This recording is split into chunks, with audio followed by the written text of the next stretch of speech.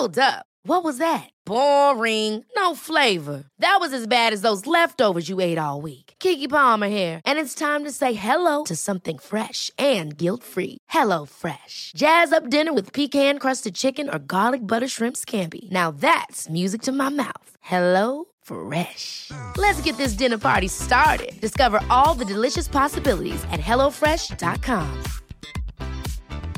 Many of us have those stubborn pounds that seem impossible to lose, no matter how good we eat or how hard we work out. My solution is PlushCare. PlushCare is a leading telehealth provider with doctors who are there for you day and night to partner with you in your weight loss journey. They can prescribe FDA-approved weight loss medications like Wegovy and Zepbound for those who qualify. Plus, they accept most insurance plans. To get started, visit plushcare.com/weightloss. That's plushcare.com/weightloss. Hey, it's Ryan Reynolds, and I'm here with Keith, co-star of my upcoming film, If, only in theaters May 17th. Do you want to tell people the big news? All right, I'll do it. Sign up now and you'll get unlimited for $15 a month and 6 months of Paramount Plus Essential Plan on us. MintMobile.com/switch. Upfront payment of $45 equivalent to $15 per month. Unlimited over 40 gigabytes per month. Face lower speeds. Videos at 480p. Active Mint customers by 531.24 get 6 months of Paramount Plus Essential Plan. Auto renews after 6 months. Offer ends May 31st, 2024. Separate Paramount Plus registration required. Terms and conditions apply if rated PG.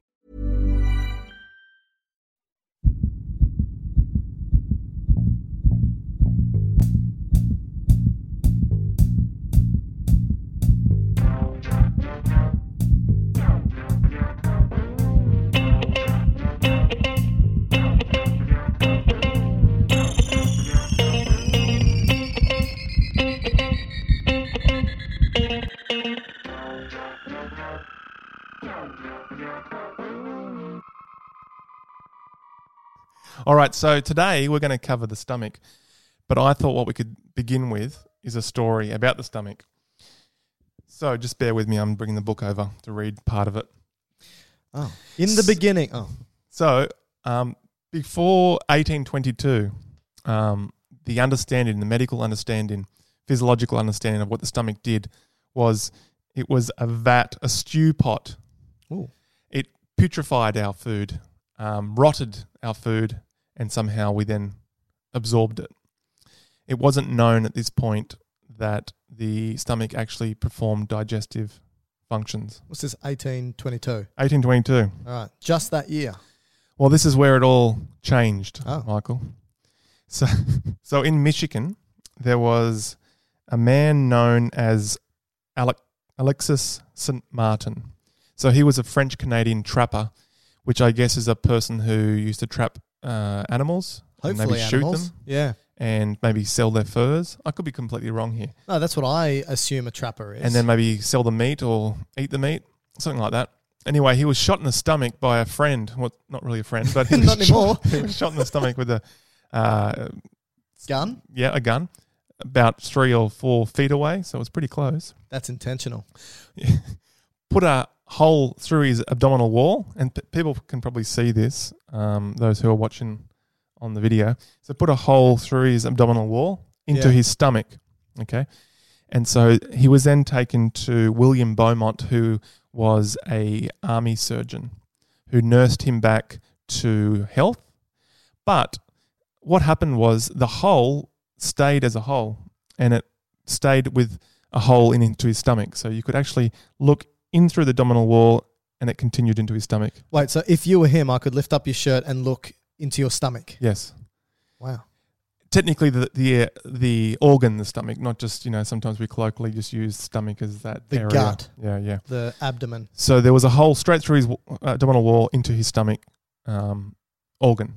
Wow. And this healed, but it stayed as a fistula. Okay. So that's a direct connection. Yeah. All right. And so what William Beaumont did, he became not only the surgeon and the doctor, but also now a gastroenterologist scientist. Yeah. If that's a word. Was he the first? No. Oh. I'm surely not. But anyway, what he started to do is experiments. So he would take out contents of his stomach and analyze it, but he would also get bits of food, tie it to a string, and then throw it through the hole into his stomach. Go fishing. Yeah. And leave it in there for a few days, and then pull it out and have a look what's happened to it. To see if it's digested or not. Yeah. And so this is where they first identified that it wasn't just a pit of despair. It was actually a place where things chemically digested. Yes, that's right. And so like acid, it was now known that there was... Do you reckon he tasted it? Do you reckon that's how we They used determined to- whether it was an acid? They Because they used used to to do taste everything. Everything, yeah, that's right. Probably. It's not in the story, but... I would have left that out of my story too if I wrote it. Yeah. And the St. Martin actually outlived William Beaumont. He lived to 80 plus years. Really? So it's not like his fistula hampered his longevity. So you didn't. So would you think it didn't get infected because? Yeah, it's interesting. I have no idea. The acid. There's quite a good immune response then. That's part of our first line of defense, right? Our stomach, Yeah, one of them. right? You got the innate and the adaptive. That's part of the innate. You got all the acids. What, pH 1 to 3? So pretty much should destroy a lot of bacterial viruses that get in. Would do. Maybe Well, that's why. And we'll get to that. So that's the story to start today's podcast. And so if That's you good. haven't realised already, we're going to cover the stomach. And now I'll cross you across to Michael. Okay. And he'll introduce the podcast. Oh, how formal. Welcome, everybody, to another episode of Dr. Matt and Dr. Mike's Medical Podcast. I'm Dr. Mike. I'm joined here with Dr. Matt Barton. We are both senior lecturers at Griffith University here in Queensland, Australia, and we go through how the body works. We go through different diseases. We go through different anatomical locations. We go through different structures and tell you everything you need to know so you don't have to open up that horrible textbook. Is that right? Is it just one generic textbook? There's always that one that's prescribed That you don't and like. everyone hates it. Okay. All right. So we are your textbook. Today we're going through the stomach. And there's a couple of things we need to go through. Firstly, what Matt identified in his story is that the stomach isn't just a pit. It is a storage unit, but it is also a primary site of digestion. Yeah. And you can break digestion up into chemical and mechanical digestion. And the stomach does both. That's the only two? Correct. Okay. Yeah, I can't think of another one. No, nor can I. So mechanical and chemical, and the stomach does both. So Here's one for you to Alright. remember the function of the gastrointestinal system. yeah, I know we're only focusing on one part, but the function, which I read, which I thought was awesome, was the function of the digestive tract or the alimentary canal or the gastrointestinal tract is to put the meal into molecules. meal to molecules, and that's from mouth to anus. Yes. So the mouth to anus is the anatomy or the tract. Meal to molecules is the physiology. I've told you, and I'm Yes, you did it to your students. sure. Well, maybe let me rephrase.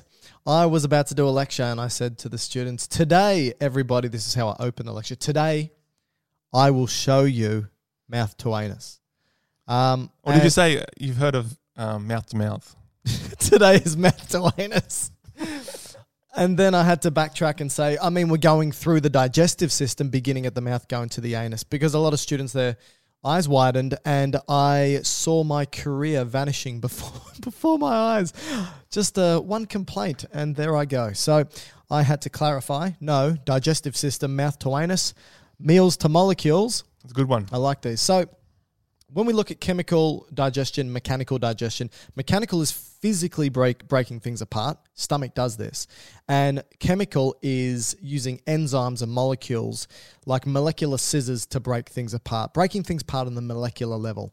And again, the stomach does both. So I think in order for us to really get into the stomach of this, I like that. is there a badum? Thank you.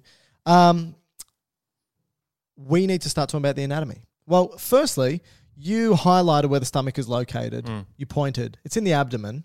But let's talk a little bit more specifically. So the stomach... The region of the abdomen? well, I think we need to look Or the at position? both. Okay. So so we all know that the diaphragm is the anatomical barrier between the thoracic cavity and the abdominal cavity, right? So if we were to take the diaphragm as our reference point, Yeah. and you can all find the diaphragm, breathe in and out, you can feel that diaphragm moving, right? Just underneath the ribs. Probably not. Really? I don't think you could touch it, to be honest. Well, Some people say you can, but I can. I don't think it's possible. you probably don't have a lower enough body fat percentage to be able to do that. But I think I've got that covered. So when we look at the diaphragm, the stomach is one of the first organs in the abdomen if you follow the esophagus down, obviously. So the esophagus moves through the thorax into the abdomen, and after about 3 or so centimeters, the esophagus becomes the stomach. And the esophagus, even though it moves down straight through the thorax into the abdomen, it moves a bit to the left. And that little bit to the left, after a couple of centimeters, becomes the stomach. So the stomach is towards the left-hand side of your abdomen. So, okay. So for your abdominal region, if you're going to look in at the anterior view of your stomach, your abdomen. Yeah. And you broke that into, you can break it into quadrants, so 4 or 9 parts. Yeah. Nondrants. If you were to break it into 4, okay, so the midline being the vertical axis and then the horizontal maybe... umbilical.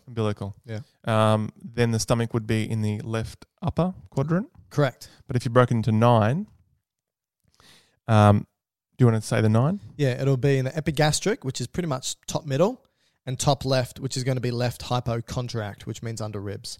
And then possibly a bit of it might come into the umbilical, which is the center point. So when we look at the stomach, after the esophagus, the stomach, the first part of the stomach is called the cardiac region.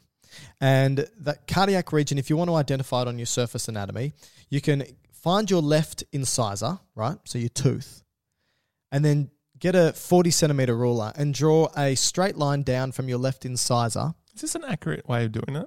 This is what Grey's Anatomy says. This is how I tell my students.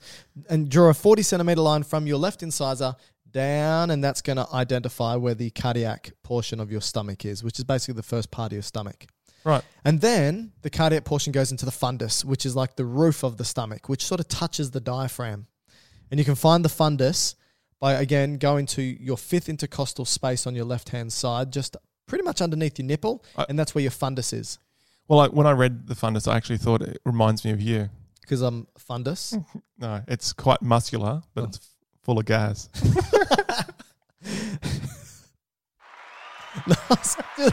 I think you needed the crickets. Or the applause. I like that one. Okay, that was good. That was good. So the fundus. Now you can identify the fundus. Left nipple, first intercostal space there is pretty much where the fundus is. But I don't know how accurate the nipple as a landmark is. What happens if, like in your case, you've got a pec implant? Just on the left-hand side. My left pec is significantly larger than my right. Look, let's just say pec implants aside. For the textbook person. That's right. That's where it is. 5th intercostal space on the left. If you can count your ribs, then there you go. And that's about the fundus. But don't get that confused with if there's pain there. It doesn't mean it's fundal pain. I've never heard that term, fundal pain. Would you say fundal? Or fundus-associated pain? Don't know. Anyway. I'm not sure how true this is. I probably should have looked it up. But I have heard that because the fundus is where all the air and gas can accumulate, it can push up onto the heart, because the heart kind of sits on the diaphragm. What's the bottom of the heart, the base of the apex of the heart is continuous with the diaphragm in terms of its pericardium, and the superior aspect of the stomach is the diaphragm, the dome of the left dome of the diaphragm. And so I was always told that if you had excessive amounts of gas in the fundus, it can push up onto the heart and potentially cause maybe a form of kind of ischemic pain. I'm not sure how really that's correct that is. I probably really should have checked it. Yeah, instead of telling and people. And like a belch can relieve it. Really? Yeah. Okay. But with the fundus, you can get parts of it slipping up through the diaphragm, which is known as a hiatus hernia. Yes, which is one of the causes of reflux. Yeah. Which we'll get to. Okay. So we're still at the fundus here. And the reason why you don't necessarily associate stomach pain with the left-hand side is because of the embryology, right? Often stomach pain is epigastric. Yeah, I don't know. Not located to the left. I don't know if it's like to do with the embryology though. I thought it was. But there you go. So a lot of things we don't know about the stomach by the looks of it. Below the fundus, you've got the body of the stomach. And when you look at the body of the stomach, what you're going to find is that the stomach is predominantly on the left it's basically got this J shape to it.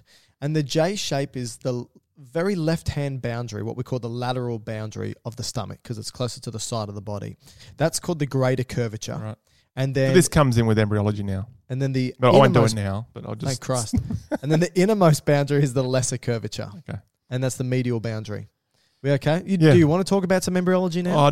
Probably not yet. But the J curvature or the J morphology of the stomach is essentially any animal, pretty much all the vertebrates that have a function in stomach that's doing more than just a passage will be shaped in a J morphology. Do we know why?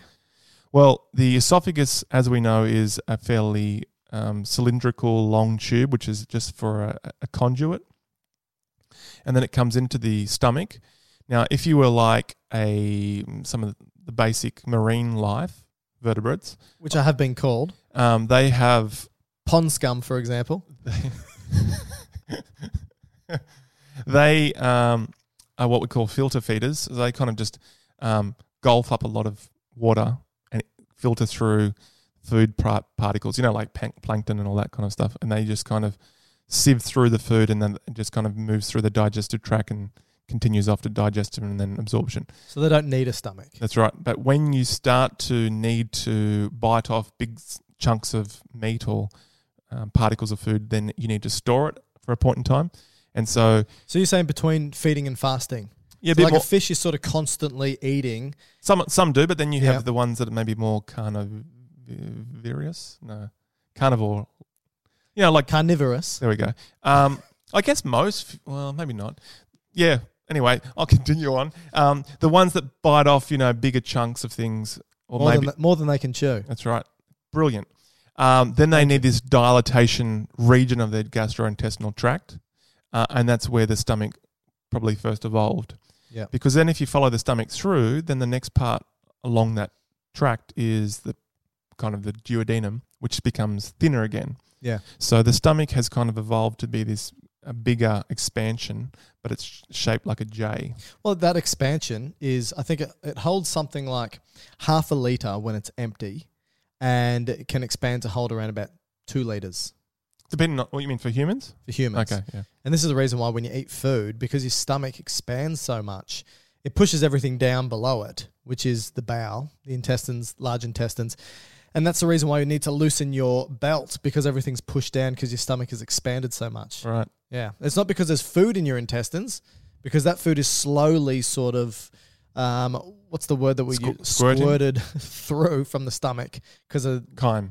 Well, this is the thing. So when the food's in the stomach, we've got the fundus, and then the body of the stomach, and then the lowest portion of the stomach before it turns into the duodenum, or the first part of the small intestines. That's called the pylorus, or the pyloric antrum, sometimes just termed the antrum.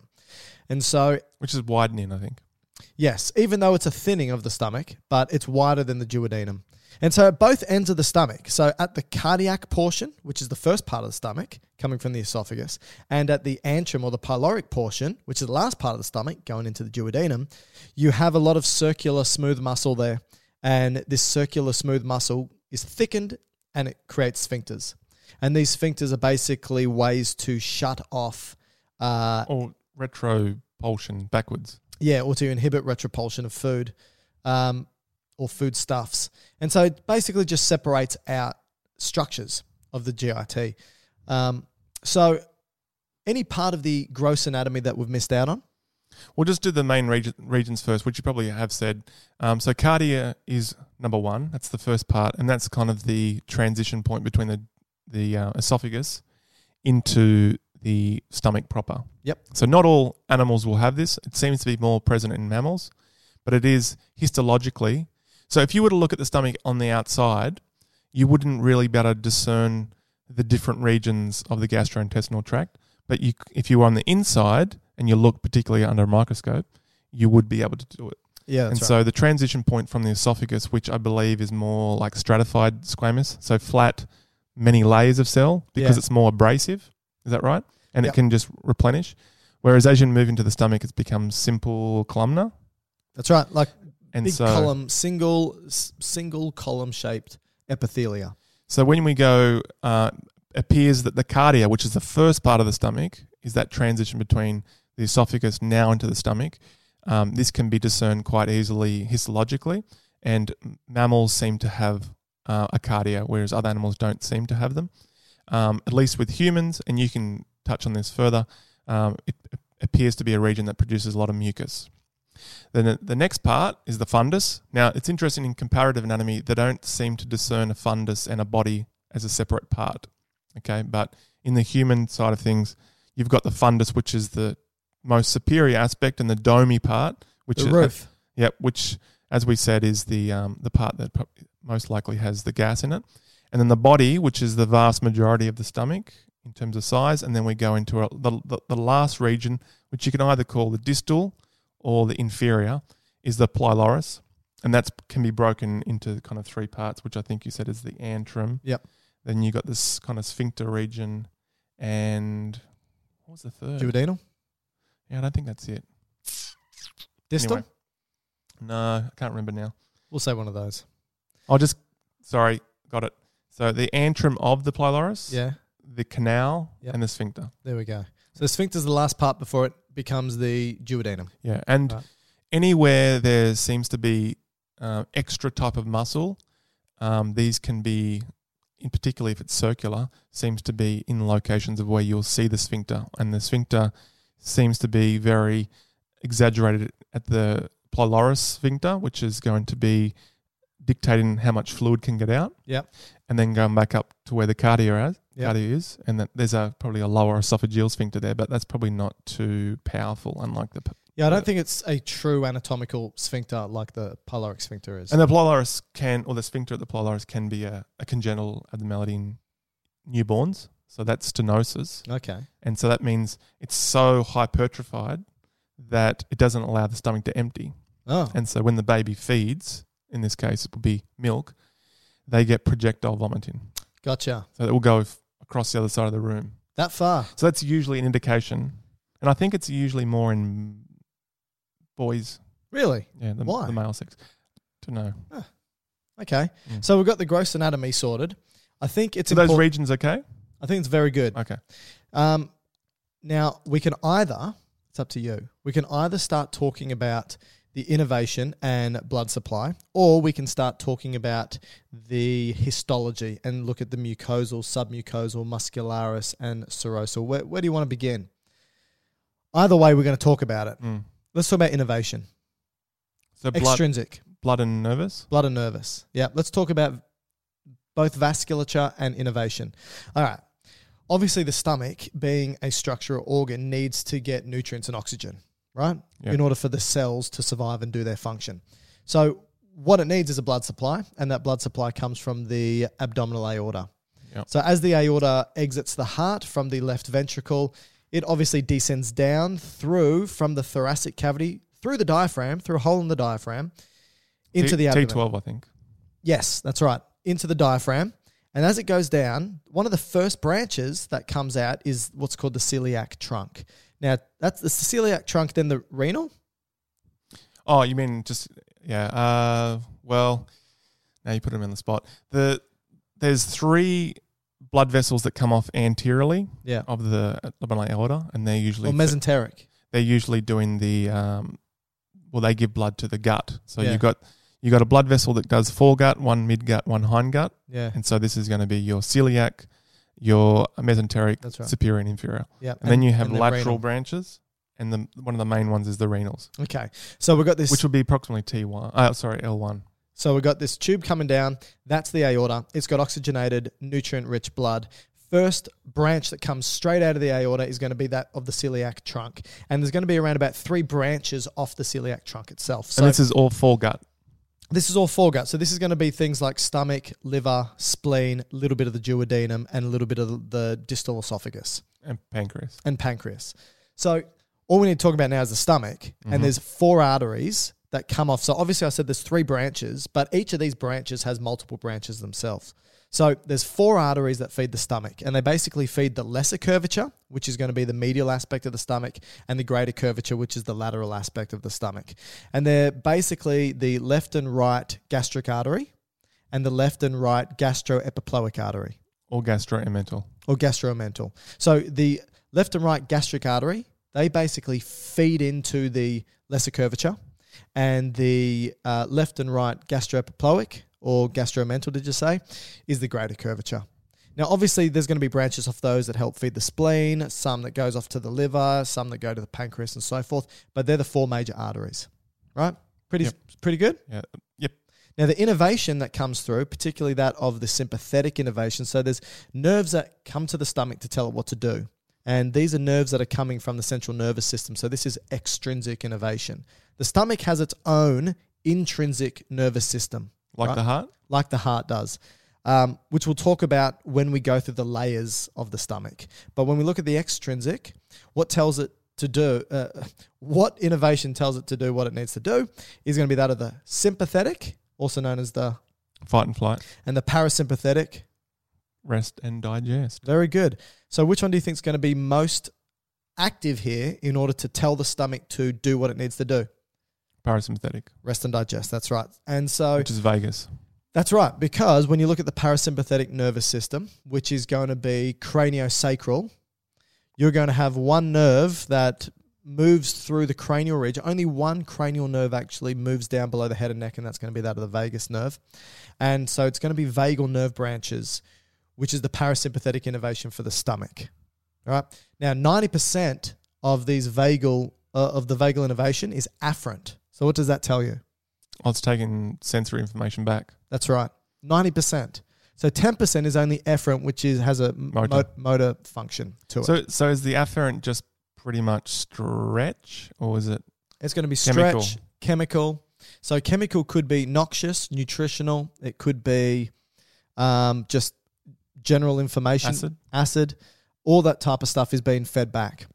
Okay. Because there's obviously a very tight cephalic control of the stomach in regards to digestion. And so the stomach and the brain actually has a tight connection back and forth. The brain can tell the stomach, start secreting acid, start releasing your components even with no food. And the stomach can feed back to the brain to say whether it's full, whether it needs more. And so you might prepare the stomach just by thought before you put food into it. Yeah, or smell.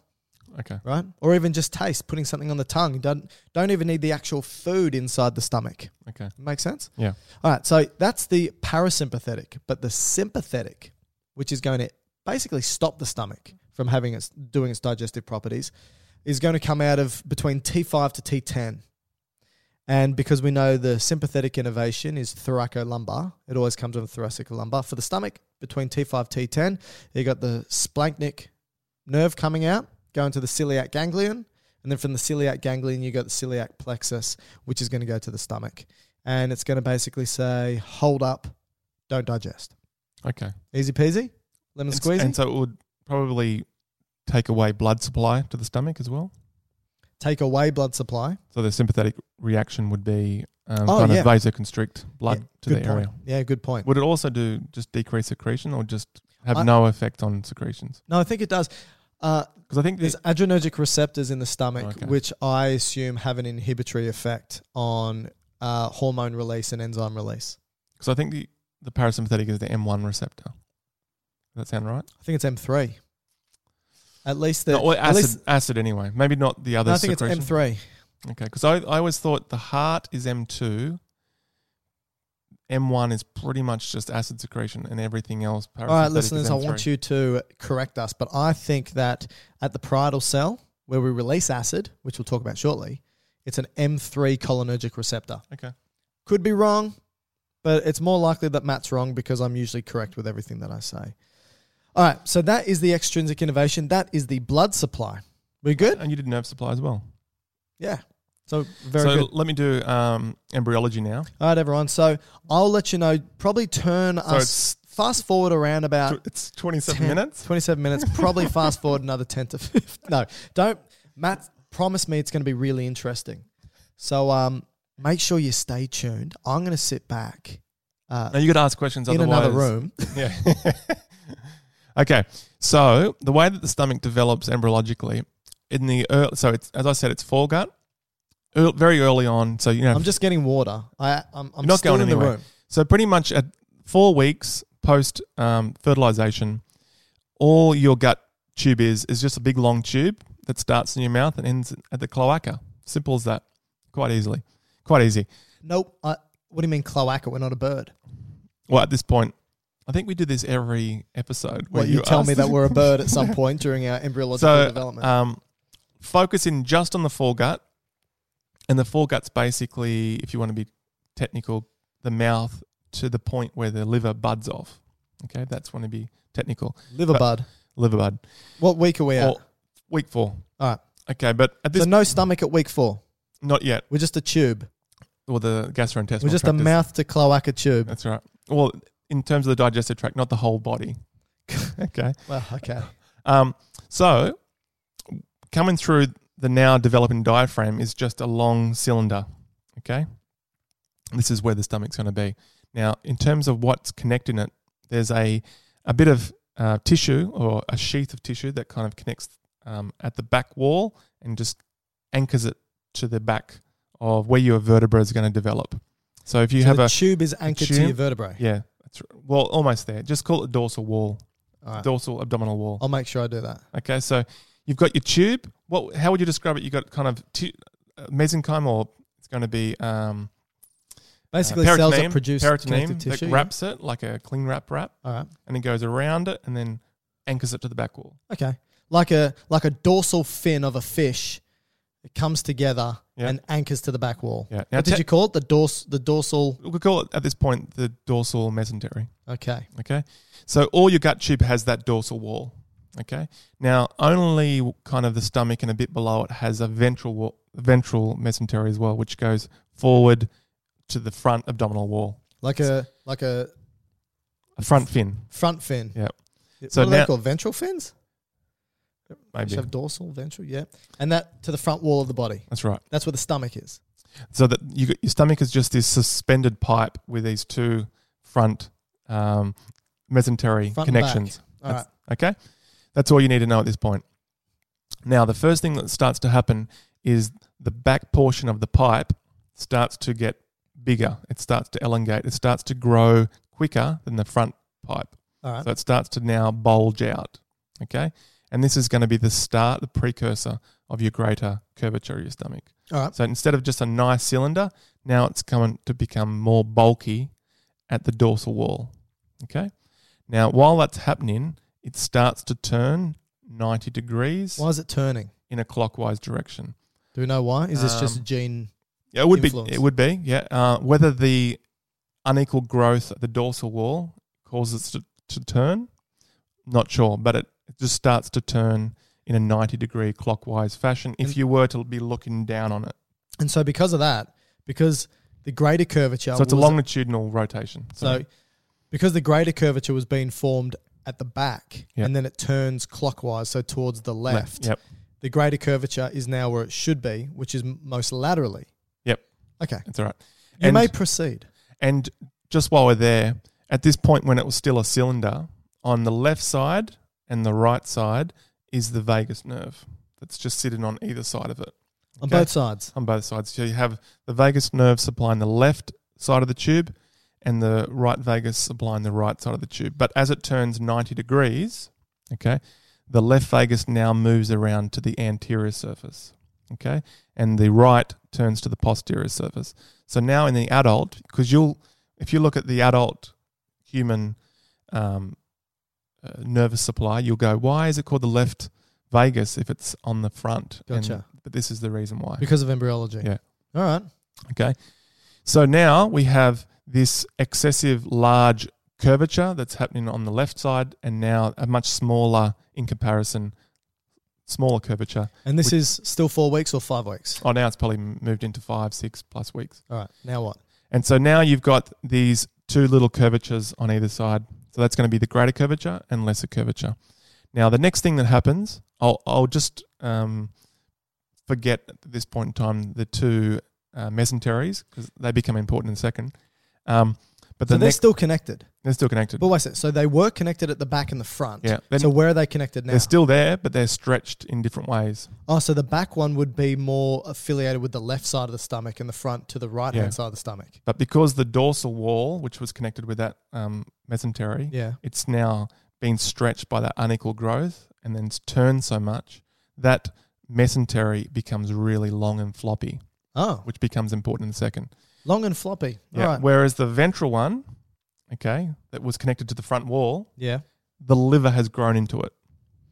And is it So the liver- encased? Yeah, the liver takes up pretty much all that ventral mesentery. So where's the liver, on our right or our left? The right. On the right. And so as that turned clockwise, it pulled it towards the right, Yeah. and then the liver grew into it and That's is now right. wrapped in that Yep. bit of mesentery. Correct. Okay. Correct. Hopefully everyone's getting this. At least the people on YouTube are getting it because we're filming this. All right. So the last thing you just need to know in terms of the main embryology is now what what the stomach does is now if you were to put a axis through it from anterior posterior, so the Front to back. Yep. It would then turn on a 90 degrees again, clockwise, I think, turn, Yep. which means that now, The right-hand side of the stomach is towards the roof. yeah, that's right. So the pylorus, which was now the most distal part of the tube, Yep. now turns right and goes up, Oh. and the other one comes to the left, which is why the stomach... Which is the cardiac. Yeah. So the cardiac portion. So does that mean, so in regards to where the cardiac region and the pylorus region is to one another, Yeah. they are nearly on the same plane? We're getting close. Wow, okay. Yeah. But that's just... But that's the J shape. Yeah, that's right. And that's why it arranges the way it does.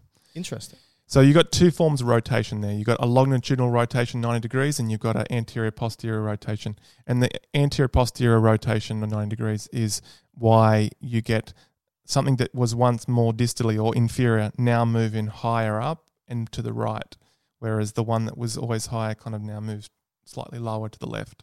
So do we know if, so does it happen in that order? Yeah.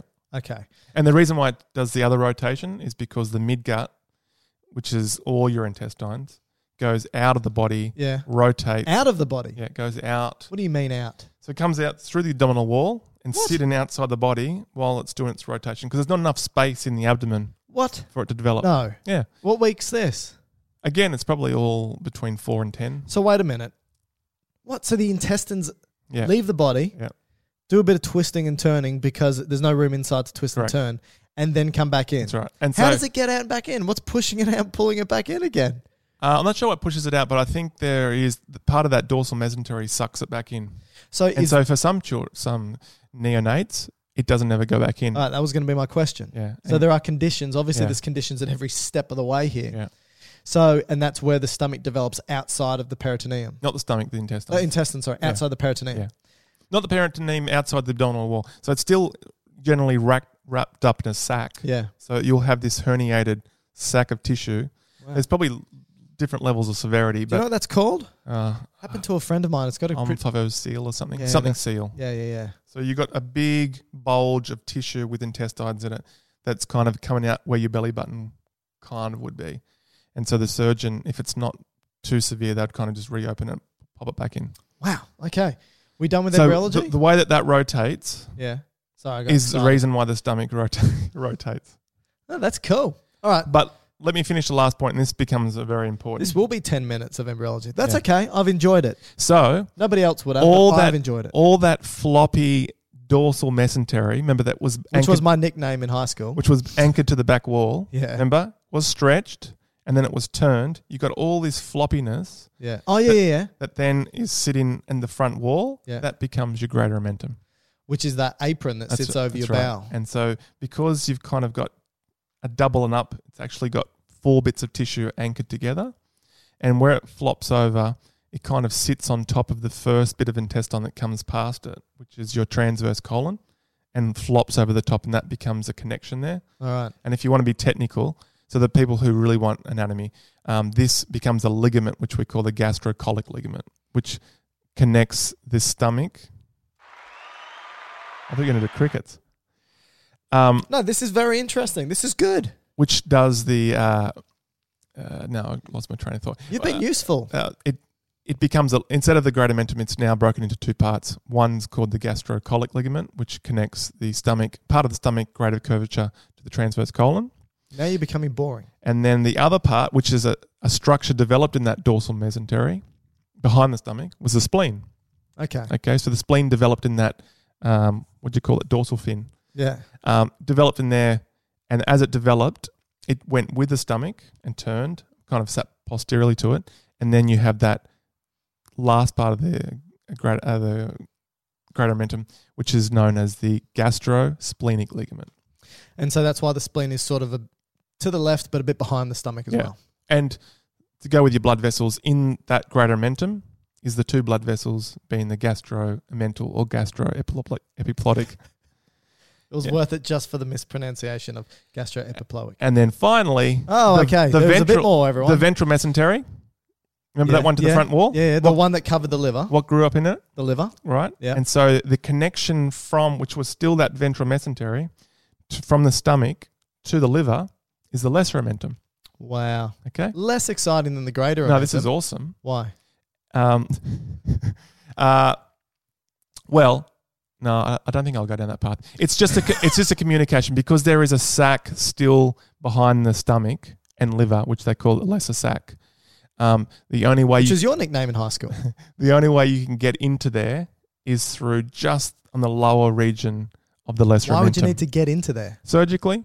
Why? Good point. I've never heard someone say, I've got to go into surgery because I've got to get into my lesser sac. Maybe bleeds, maybe infections. I'm not sure. There are reasons.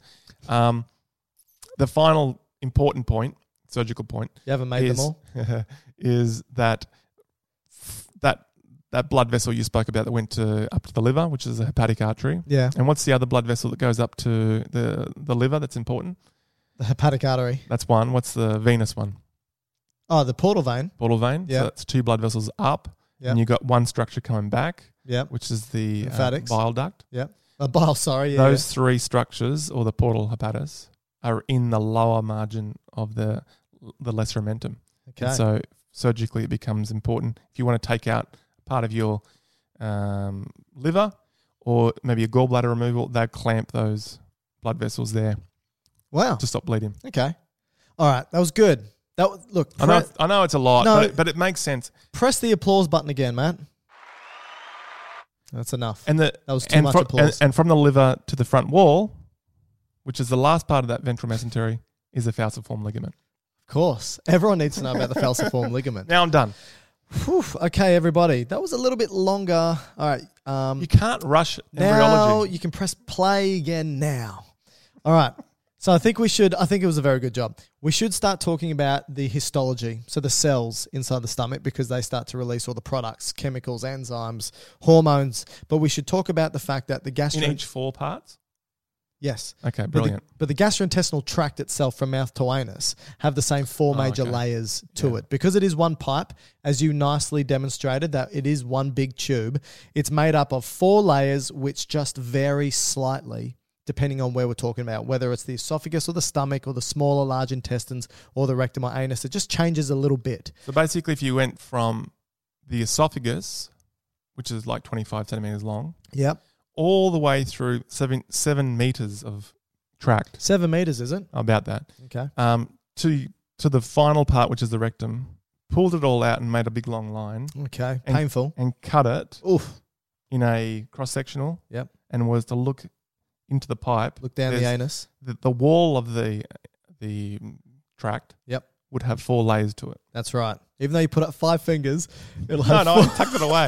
4 layers. All right, these are the layers. If we start from the hollow lumen, so the hollow where inside, the food would be, where the food would be, all the way out to where the connective tissue is, you've got the mucosal layer, then you've got the submucosal layer, then you've got the muscle layer, known as the muscularis layer, and then you've got the connective tissue serosal / adventitia layer. Okay. So we're going to just focus on the stomach. Yep. Let's go outside in, because then we can finish with the epithelia and cells inside and talk about their function. All right. Right? Yep. All right. So Matt already spoke about the mesentery and the connective tissue on the outside.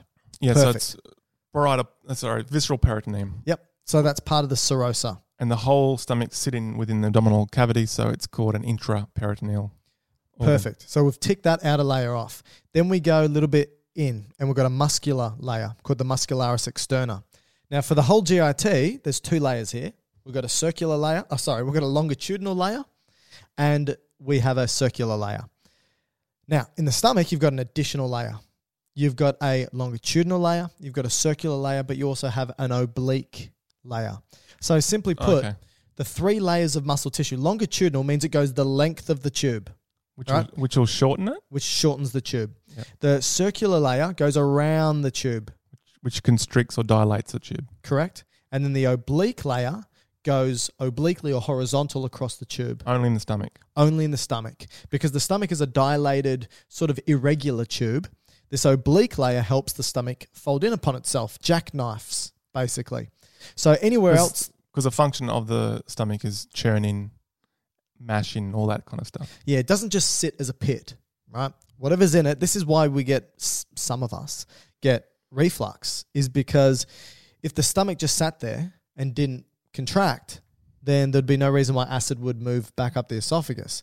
But it does because the stomach's throwing things around all over the place because it's jackknifing because of the oblique layer. Now, in the rest of the tube, the rest of the GIT, like Matt said, It doesn't have the oblique. it doesn't have the oblique. And so the whole purpose of the longitudinal and circular is peristalsis. The shortening of the tube moves things along, and the constriction of the tubes segregates things. And so together, when you got shortening, lengthening, constricting, and dilating, it moves things through, and that's peristalsis. Now, in the stomach, you've got that happening with the oblique flicking things all over the place. I wonder if that William Beaumont figured that out. Maybe.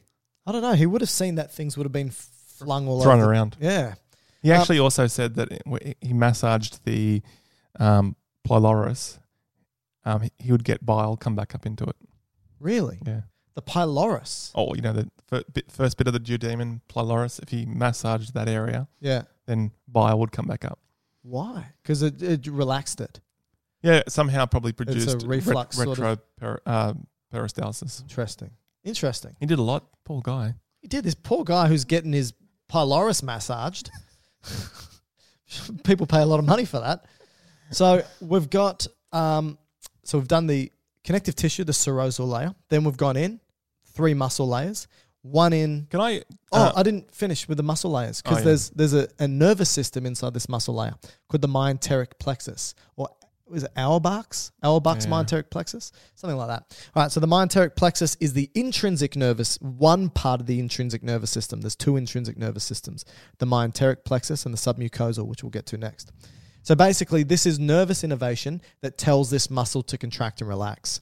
And interestingly, the way it does it is through the release of serotonin, vasoactive intestinal protein, substance P, nitric oxide, and acetylcholine. I think they're the major neurotransmitters. And interestingly, they basically tell the muscle in front to relax and the muscle behind to contract. Is this probably all paracrinal? This is throughout the entire... Yeah, this is all paracrinal. So the muscle tissue is going to release hormones depending on stretch and So it's all kind of reflex? It's all reflexive. That's why it's intrinsic. Yep. Amazing. It's beautiful. Then we go to what you wanted to say something about the muscle layer. I was just going to say some differences between animals. Some animals will have a really exaggerated muscle layer. Like me. And so it seems to be more in amphibians and reptiles, but also to a lesser degree birds. And they call this region of the stomach the gizzard. Okay. And this seems... So wait. So they've got a stomach. Yeah, they've got the stomach. But there's one part that's more elongated or just within the stomach. More like it's more concentrated in one region. Is it like another fundus or something? Kind of like that, yeah. But it's and when you get to the histology, this will make sense. It's non-glandular, so it doesn't do any secretions. It's no mucus or enzymes or anything. Probably a bit of mucus, but it doesn't do the digestive. It's all about muscle in these locations. And what happens here usually is it does extra physical, mechanical digestion. And so some animals in this gizzard part will actually swallow things to put into the gizzard, like rocks, stones. Because I know chickens do this. You got chickens. The chickens do this?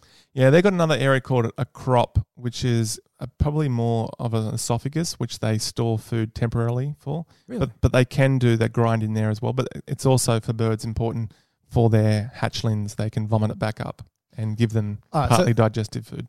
So these birds that ingest, or animals that ingest these rocks in the gizzard for this mechanical digestion, what happens with the rocks? Do they poop it out? Or? I think eventually they do, yeah. But they can actually decide upon what kind of rocks they need. So they might go for more heavier rocks or more kind of grainy. Yeah. Wow. It's amazing. So it kind of sits in there and then it grinds it up. Have you ever given it a shot? I haven't personally. But then you go to the animals that spend much more time in, plant digestion, like the herbivores. Cows and stuff? Yeah, like ruminants. Yeah.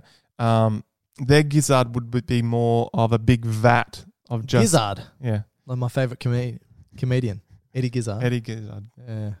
So they just have a huge... Not the one I wanted, but...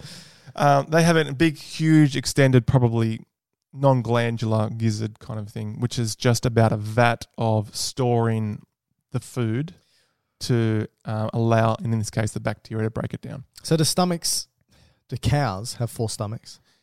No, they've only got one true one. The rest are just different dilations of the esophagus, technically. So they've got 3 esophagi, Yeah, esophagi, and 1 stomach. correct. That's a more interesting fact than 4 stomachs, I think. Mm. Okay. All right. So we did the muscle layer. Yep. We did the intrinsic myenteric plexus within there. Then we go down to the layer, again, next layer closest inside the hollow lumen is called the submucosal plexus. It's just called the submucosa, which is connective tissue. Blood vessels. Yeah, but this connective tissue has blood vessels, nerve fibers, lymphatics. Yep. Now, the nerve fibers that are there is called the submucosal plexus, and their primary role, they're basically an extension of the myenteric plexus moving through, and they play a role with innervating, sending a signal to the next layer, which is the most internal layer, which is the mucosal layer, which is epithelia, and it tells those glands to release substances. Okay. So that's what the submucosal plexus does, which means in the most internal layer, the mucosa, it's epithelia, and it's simple columnar epithelial. And go on. And so this is where all the digestive processes occur.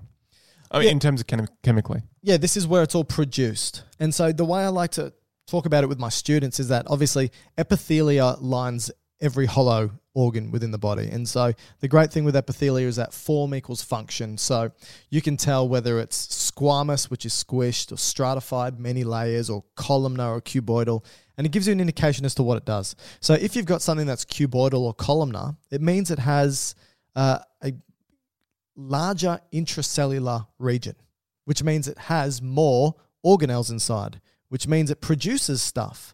Okay. And often when it's columnar, it produces a lot of things like mucus. So often columnar cells are mucus producing cells because it's got all the internal structures to do it. And so that's basically what these cells do in the stomach. But what you'll find is that these epithelial cells, these columnar cells, are arranged in what's called gastric pits. And so they're deep in what we call invaginations of the stomach. And it's also this mucosa that produces if you look at the stomach, it looks like, how would you explain it? It's like folded, the internal structure, it's called rugae, but it's all folded. So that allows you to discern if you were to look inside. So let's say you were doing an endoscopy, put a tube or a camera down someone's esophagus, and one of the first things you'd notice once you're in the stomach is the rugae. Yeah. And that gives the ability for the stomach to expand. And the rugae is because of the submucosa and the way that, so the submucosa invaginates, and then the epithelia itself has gastric pits. And depending on where we look at, depends on what cells are present within these gastric pits. So remember, Matt said the first part of the stomach is the cardia, then the roof is the fundus, then the body is the body, and then you've got the pylorus at the end. So we can have a look now and talk about what type of cell types are in each. In each part. And that's why it's segmented in those 4 ways, because they're histologically different? Correct. Okay. Now, generally speaking, if you look at a gastric pit, you've got cells that are present right at the very bottom, and the cell types actually change depending on where you're looking at the gastric pits. So the cells change depending on the gastric pit and also the location of the stomach. Mm-hmm. So a general gastric pit, right at the bottom, what you're going to have predominantly are going to be the neuroendocrine cells, cells that release hormones that tell the stomach what to do and other parts of the GIT what to do. Because they're hormones, they jump into the bloodstream, so they have a systemic effect. As we move up next, we've got what's called chief cells. Do you know what chief cells produce? Sounds like they've got an important job. They do. They produce something called pepsinogen. Inactive form of pepsin. Yeah. If it ends in, like I tell my students, if it ends in OGEN, it means it's stored and inactive and it needs to be activated. Or to generate. Oh, okay. I like that. And to activate it, you got to chop off the OGEN. And what does it in the stomach? Hydrochloric acid. Mm. So the chief cells don't just produce pepsinogen, which turns to pepsin. And pepsin is a protease, which means it chops proteins up. This is how the stomach chemically breaks down proteins, right?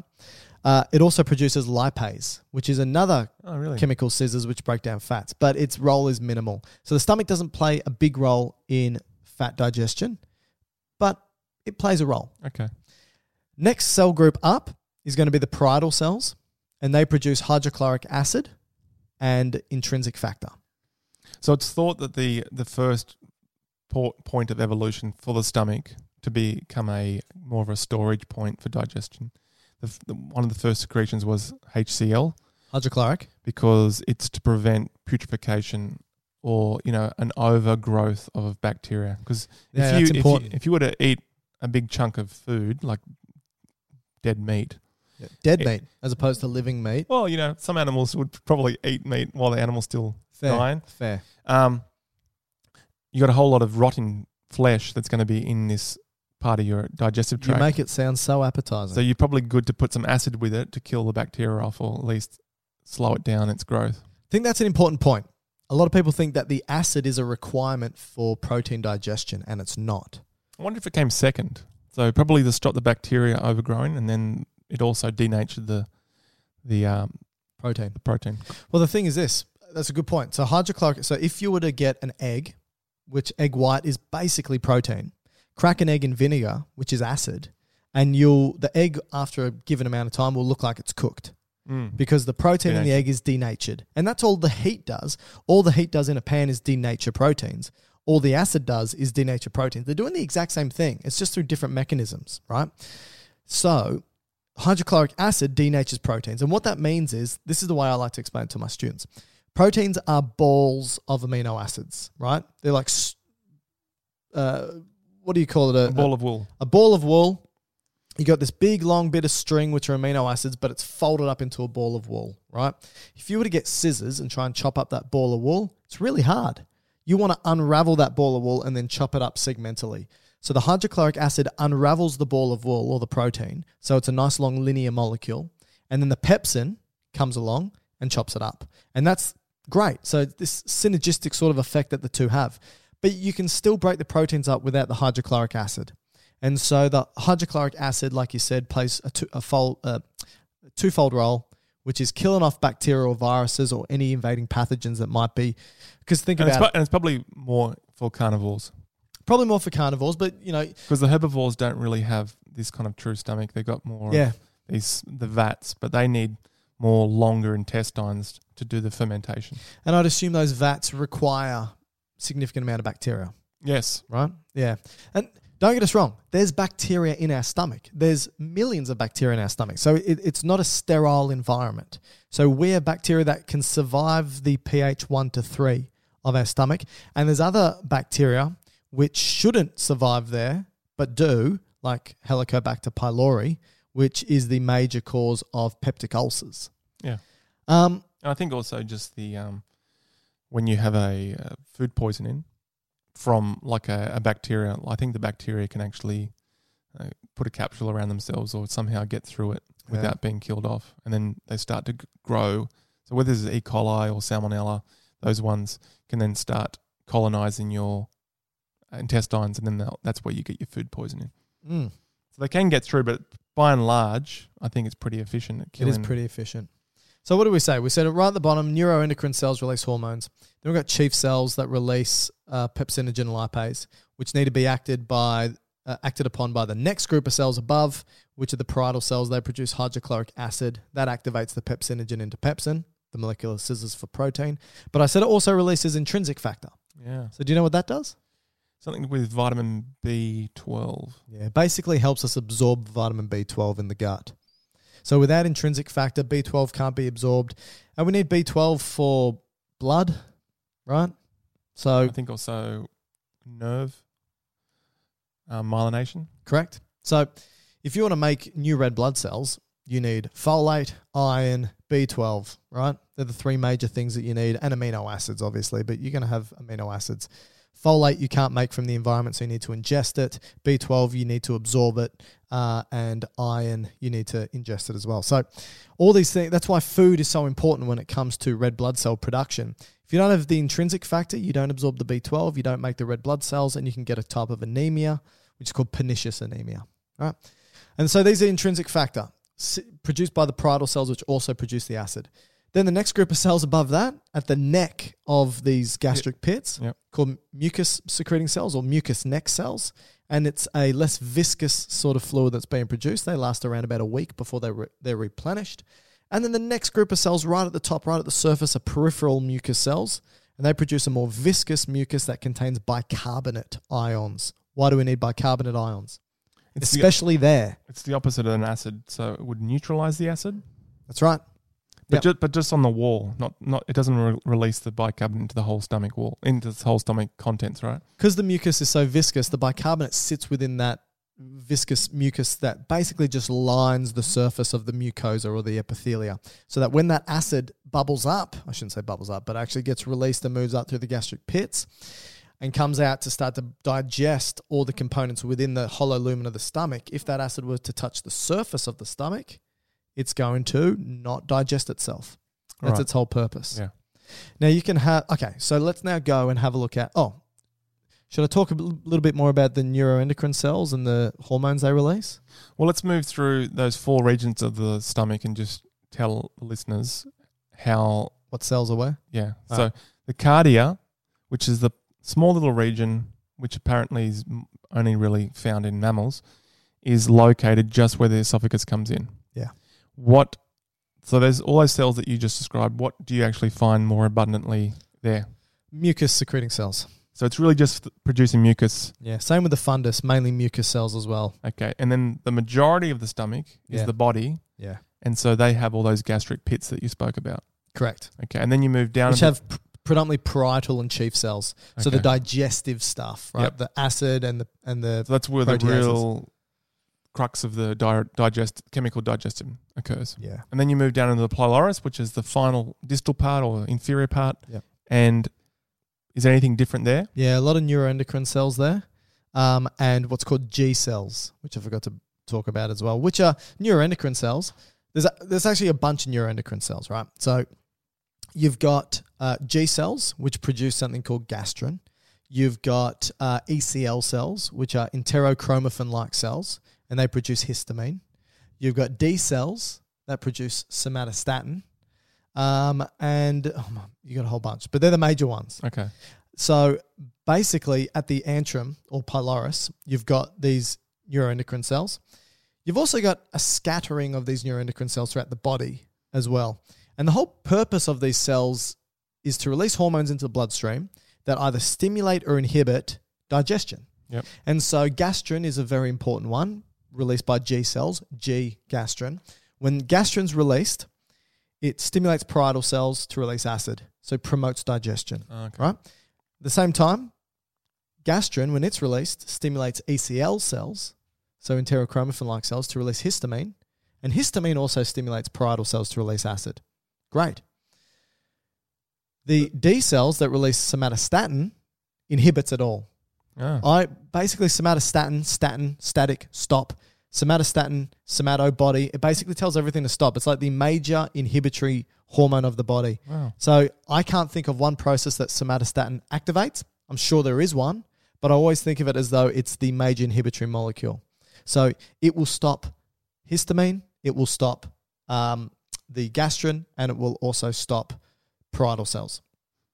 So because this is located right at the pylorus, which you would assume that the majority of stomach contents would continually be sitting in that region, it gives the stomach a good idea of what's in the contents continuously, right? Yeah. And so it can constantly feed back through this endocrinal or this communication system just to either go back up and say, you need more acid, you need more protein, enzymes, or you can stop now. Yeah, so there's feedback mechanisms in which the acid, if you start to produce heaps of acid because you get a lot of proteins, for example, coming down, that stimulates the D cells to release somatostatin to inhibit any more acid production. Yeah. So you got negative feedback there. And then slowly just squeezes it out into the duodenum. That's correct, yeah. And you've also got vagal innervation, and the vagus nerve inhibits D cells and activates G cells and ECL cells and parietal cells. Yep. So acetylcholine plays a role as well. So on the M1 receptors. M3, I'm quite sure it would be. So did you figure that out? No. Okay. So they're the cells. They're primarily in the pylorus, the antrum. This is important because if somebody has a Helicobacter pylori infection, bacterial infection, it tends to infect the pylorus, the pyloric antrum, more so than any other place.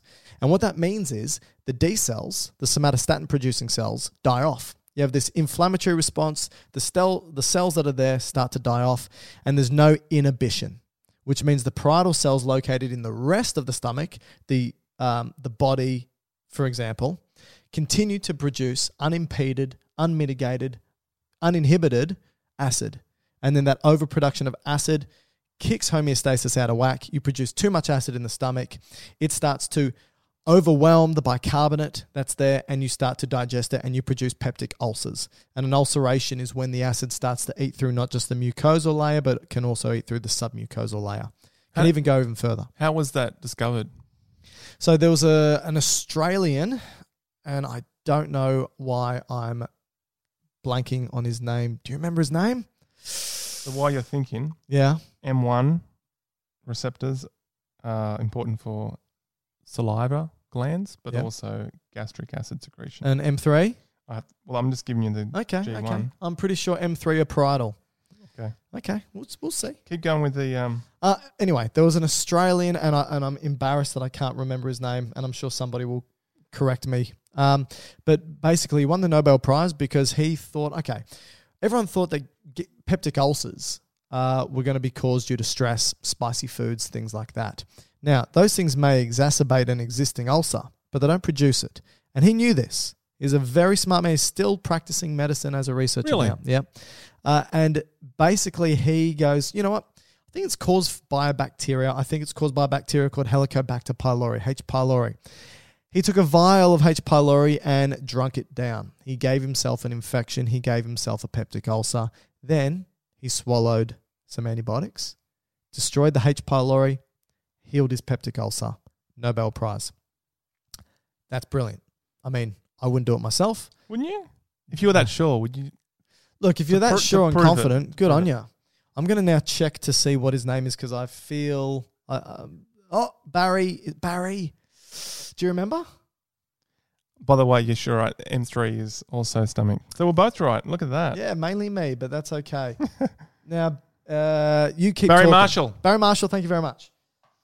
Legend. Barry Marshall is a legend. Okay. So, that's H. pylori. Now, reflux, if we want to talk a little bit about disease state, is he still practicing medicine? 68 years old. Yeah, I think he's still practicing in like South Australia, Western Australia. Western Australia, I think. Western Australia. Shout out to Barry Marshall. What a legend. You can jump on this podcast anytime you want, Barry. He may very nicely decline.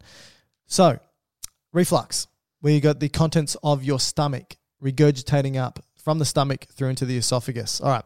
You nicely stated that there is a demarcation point between the type of epithelia at the esophagus and the type of epithelia at the stomach. You got stratified squamous epithelia at the esophagus because Of abrasion. to stop abrasion. You got many layers of squished cells. So it's going to stop any cutting from food because like you, a lot of people don't chew. Yeah, they that's swallow right. like a duck. Well, scrapes the I swallow esophageal- rocks. You do, and then you jump up and down to digest your food. And by the way, the gizzards Yes. also have the same cell type. Stratified Because squamous. there's a lot of abrasion going on. Smart. But the stomach doesn't. It's non-glandular. Okay, so here we go. So the stomach is glandular. Simple columnar produces a mucus, but the esophagus doesn't. And the demarcation point is the lower esophageal sphincter, which in my case is a pathetic sphincter because it allows for contents to reflux up. Now there's a couple of So important... is it the sphincter or is it your diaphragm? Yeah, so that's the Or point is I was it going to the make. angle? All of it, my man, all of it. So the diaphragm plays a really important role in maintaining a tone within the esophagus, right? Is this a physiological sphincter or is this an anatomical I'd say it's anatomical because it's got to do with the curvature of the esophagus going through the diaphragm, the hiatal portion of the diaphragm over the esophagus, and also has to do with the thickening of the circular smooth muscle at the esophagus. All three of these things play a role in reducing reflux. the oblique nature of how it comes into the stomach, Yeah. what it should normally do is the superior aspect should depress down and the inferior part should go up, which Yeah. kind of seals it off. Correct. Plus, the sphincter around it should, by its function, kind of contract it off. And Like then a the backup. diaphragm, which is kind of like a door, Yeah. should also do a bit of constriction. But all three in you have failed. Yeah. Yes. Thank you. Yeah. So what I take sometimes is a PPI, a proton pump inhibitor. What's a proton? What, subanatomical? Yeah. Just generally speaking. Um, No. I'm not talking. Well, yeah. No. What's in the a, atom? well, yeah. Okay. It's just a proton is just the a positive. charged, Yeah. the plus thing, Yeah. Good opposed job. to the electron, which is the negative. Cool. Glad I asked Matt. Chemistry That is- wasn't my strong point. a proton is the positive charge of an atom. Okay. So a single positive charge Because is hydrogen a proton. only has one, it's also called a proton, right? Correct. And so hydrogen is the part in the hydrochloric acid that gives you the low pH or the acidness of it, because it's a proton donor. Is that correct? Well, it is a proton. So it donates itself. So All pHs is the H means it's hydrogen. hydrogen. Yeah. The P means the power of. Mike has done 53 videos on this in many different forms at different time lengths. Look, pH is important, Matt. Right? Now, the pH of the stomach is between 1 to 3, and that's because of the pumping out of the parietal cells of hydrogen with chloride. Well, chloride comes differently, doesn't it? From somewhere else. Yeah, it's the same cell, but they come out and they come together. So hydrogen gets pushed into the lumen and potassium gets sucked back in. Yeah, it's an exchange between potassium and hydrogen. So With the this ATP is pump. and this is a pump, Yeah, ATP and this is what you're blocking with a proton PPI. pump inhibitor. Yep. such as name. Don't do- Omeprazole. Okay, Yeah, omeprazole is one of the most... I think it's like top 4, at least. Well, in Taken. Australia, yeah. Yes, because So the amount of scripts I the- fill. the drug that I have to take now is Yeah. number 1 and 2, Oh, what's that? statin, Nice. and then What's you're the second one? You're on 3 and 4. What's Or the second? 2 statins. Oh, that's how good Matt's heart is, everyone. This podcast is slowly turning into our ailments. It's called Dr. Matt and Dr. Mike's medical ailments. Yeah. What else? Is that it? We've spoken for an hour and 10 minutes, and I want to go On the play some stomach. tennis. Was there something else we're going to say? I think we covered most of it. I think so. Physiological aspects done, anatomy's done. Yep. Even histological aspects done. Yep. Comparative anatomy's done. Yep. And your favourite embryology's done. Perfect. Oh no! Have you got some questions from the listeners or on your Instagram? Yeah. There was some. I think we'll do this more frequently now. think We'll we ask will. people questions ahead Yeah. of time. If you And want to try- ask me questions, go onto my Instagram, which is just Dr. Mike Todorovic. So DrMikeTodorovic. Go onto Instagram, send me a message, ask me a question. I'm happy to answer it on the podcast. I will ask a question on my Instagram, letting everyone know what the topic will be, and you can ask a question. Had a couple of questions, but I think we answered them all. Well, there was one that said, "How does Tums and antacid work?" Go on. No, I think you should do that. Okay, cool. So the antacids are the PPI. Well, antacid means anti-acid, the opposite of an acid. And the opposite of an acid is a base. Bicarbonate is the physiological base that we produce to neutralize the acid. And medically, we've hijacked bicarbonate in tablet form, produce more bicarbonate, you buffer out more hydrogen. And that's what these antacids do. They're basically bicarbonate ions, right? Yeah? Is that Tums too? I've never taken Tums. I think it's just the same thing, but it might be in tablets. So basically, you take bicarbonate, it neutralizes the acid. That's it, because I think excessive amounts of this can actually cause you to get a acid-base imbalance. correct. So you become more alkalinic. Yeah, you don't want to take too much of it. That's for sure. Another question you had was why, when a person gets anxiety, do they get a Oh yeah, the butterfly? why do they feel their anxiety in their stomach? Oh, yes. Okay, so the answer to that is you don't feel it in your stomach. You'd feel it in your, let's just say, for lack of a better term, tummy. But what's actually happening here is that anxiety is intrinsically associated with fight or flight, rest and digest, right? This is your autonomic nervous system. And like we just So discussed, sympathetic kicks on, yeah, and sympathetic innervates the entire intestinal region. yeah. And what it will do is it will result in a vasodilation, vasoconstriction effect. It will innervate the bowel, and it will result in a sensation that's felt. And that's what we're feeling. The more vasoconstriction. So kind of a reduction in blood flow to the area. Mm-hmm. And so that's is this what we where, feel. I think this has been disproven, but you know how they used to say that people who are highly anxious, so you got a super stressful job, you get ulcers. Yeah. Would there be any truth that if they are constantly in a sympathetic state, they're getting a lot of vasoconstriction, therefore their stomach isn't getting a good blood flow, so that might become a bit ischemic, therefore a bit ulcerated? Do you think any plausibility there? No, I would say that existing ulcers would be exacerbated, but I wouldn't say there's any cause, because it makes no physiological sense that anxiety would lead to an ischemic event without some underlying... But this is chronic though. issue. This is not just but you're running from a bear for 20 minutes. It's sure, like but the constriction doesn't result in... 8 hours a day. Doesn't result in nil, nothing. You know, parasympathetic innervation is balanced out nicely by sympathetic and parasympathetic balance each other out. And you get reflexive rebound effects. And so... I think it's plausible. I think you're wrong. I think by and large, yeah, the causes of ulcers would be from the bacteria, and what was the other cause? There's another secondary. Is there any foods that cause it? You can have exacerbations. I don't know why I'm blanking on what the second most common cause for peptic ulcers are. We spoke about it on the ABC radio of the other course. week. What is it? NSAID use. Yes, we should talk about that. Yeah. Okay. You want to talk about it? What do you want me to talk about? Well, basically, what are NSAIDs? Non-steroid anti-inflammatory drugs. Good examples would be aspirin, ibuprofen, acetaminophen. No, not so much that one. That's a non. That's anyway. Figure that one. Do the classic. Just say aspirin and ibuprofen, because Celebrex and diclofenac, which is Voltaren, minimally do that. But they do it. They're COX-2, not so much. Yeah. Okay, so what happens is to regulate your mucus production in those mucus cells, you need prostaglandin release. Okay, and what happens? What's prostaglandin? Oh, I'm not going to keep going down this path. They're just cell membranes. They're just phospholipids. Okay. Right? So basically, it's a byproduct of... I'm not going down this pathway. No, but it has multiple... I think we did an episode on this. It has multiple physiological effects throughout the whole body. A lot of them work by contracting smooth muscle, so like blood vessels, uterus, inflammation, things like this. But also has a very important role in homeostasis of mucus production in your stomach. Correct. Now, because you're blocking it, because you're trying to get rid of inflammation somewhere else, like back pain or knee pain or something else like that, it also blocks these prostaglandins in your stomach, which stops mucus production, which makes your stomach more vulnerable to the acid, which then can eat a hole through it. Perfect. But this would be number 2. Yeah. My assumption is there may be a small plausible possibility that stress, long-term chronic stress, may cause...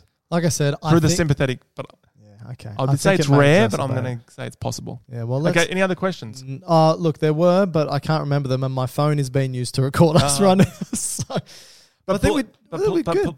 Please, if you are on Michael's Instagram, and if you're not, you should be. Please ask or put some questions in, particularly when he's asked. We're going to do this topic this week in the podcast. Inflammation next week. Okay. Sound good? Yeah. All right. Thanks, Matty. Is that it?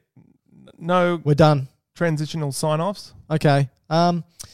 If you're watching us on YouTube, you're watching us on YouTube, Dr. Matt and Dr. Mike's Medical YouTube. This is the first. If you're listening to us, feel free to watch us. You can see us sit here and not do much but talk.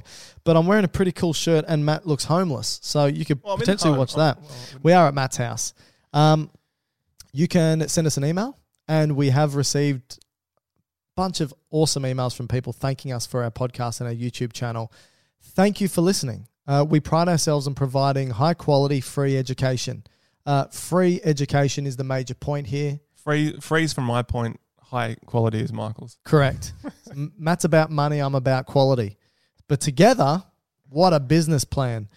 So feel free to access our stuff. Look, send us an email, gubiosciences@gmail.com, or visit us on Facebook, Instagram, all that type of stuff. We'll see you next week. See you guys.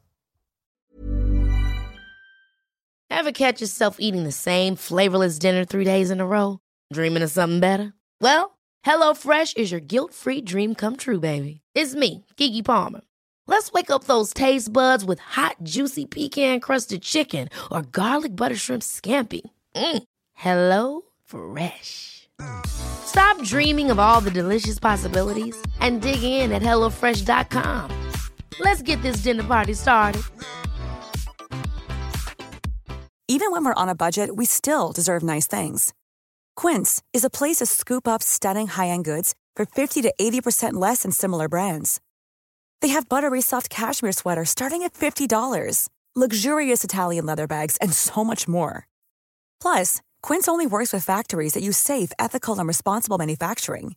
Get the high-end goods you'll love without the high price tag with Quince.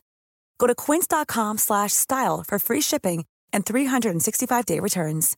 When you make decisions for your company, you look for the no-brainers. And if you have a lot of mailing to do, Stamps.com is the ultimate no-brainer. It streamlines your processes to make your business more efficient, which makes you less busy.